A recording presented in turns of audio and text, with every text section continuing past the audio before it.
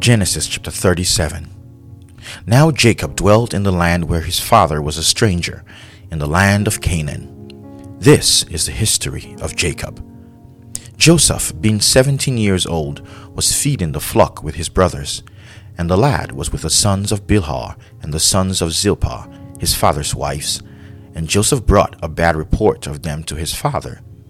Now Israel loved Joseph more than all his children, because he was the son of his old age. Also he made him a tunic of many colors. But when his brothers saw that their father loved him more than all his brothers, they hated him and could not speak peaceably to him.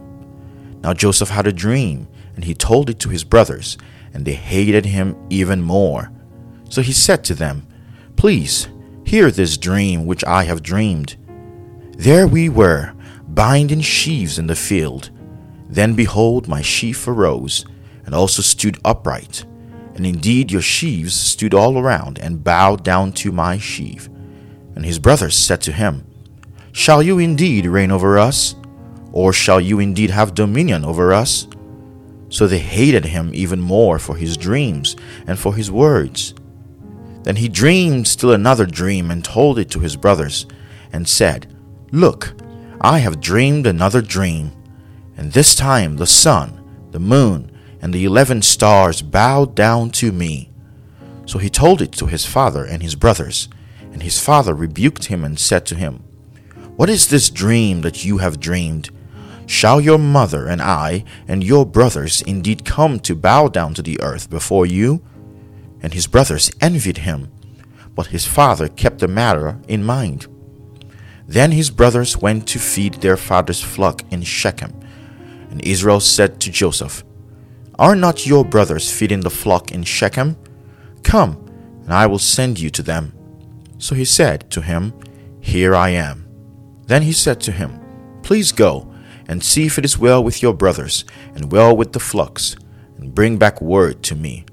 So he sent him out of the valley of Hebron, and he went to Shechem. Now a certain man found him, and there he was, wandering in the field. And the man asked him, saying, "What are you seeking?" So he said, "I am seeking my brothers. Please tell me where they are, feeding their flocks." And the man said, "They have departed from here, for I heard them say, 'Let us go to Dothan.'" So Joseph went after his brothers, and found them in Dothan. Now when they saw him afar off, even before he came near them, they conspired against him to kill him. Then they said to one another, "Look, this dreamer is coming. Come, therefore, let us now kill him and cast him into some pit. And we shall say, 'Some wild beast has devoured him.' We shall see what will become of his dreams." But Reuben heard it, and he delivered him out of their hands, and said, "Let us not kill him."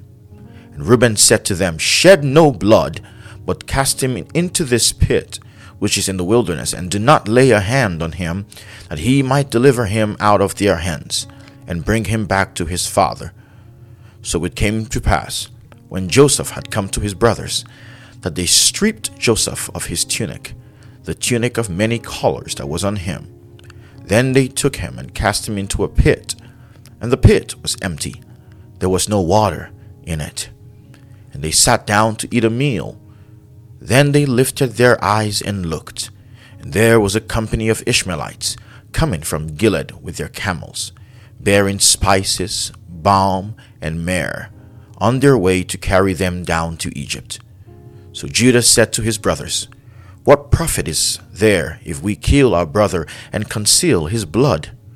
Come, and let us sell him to the Ishmaelites, and let not our hand be upon him, for he is our brother and our flesh."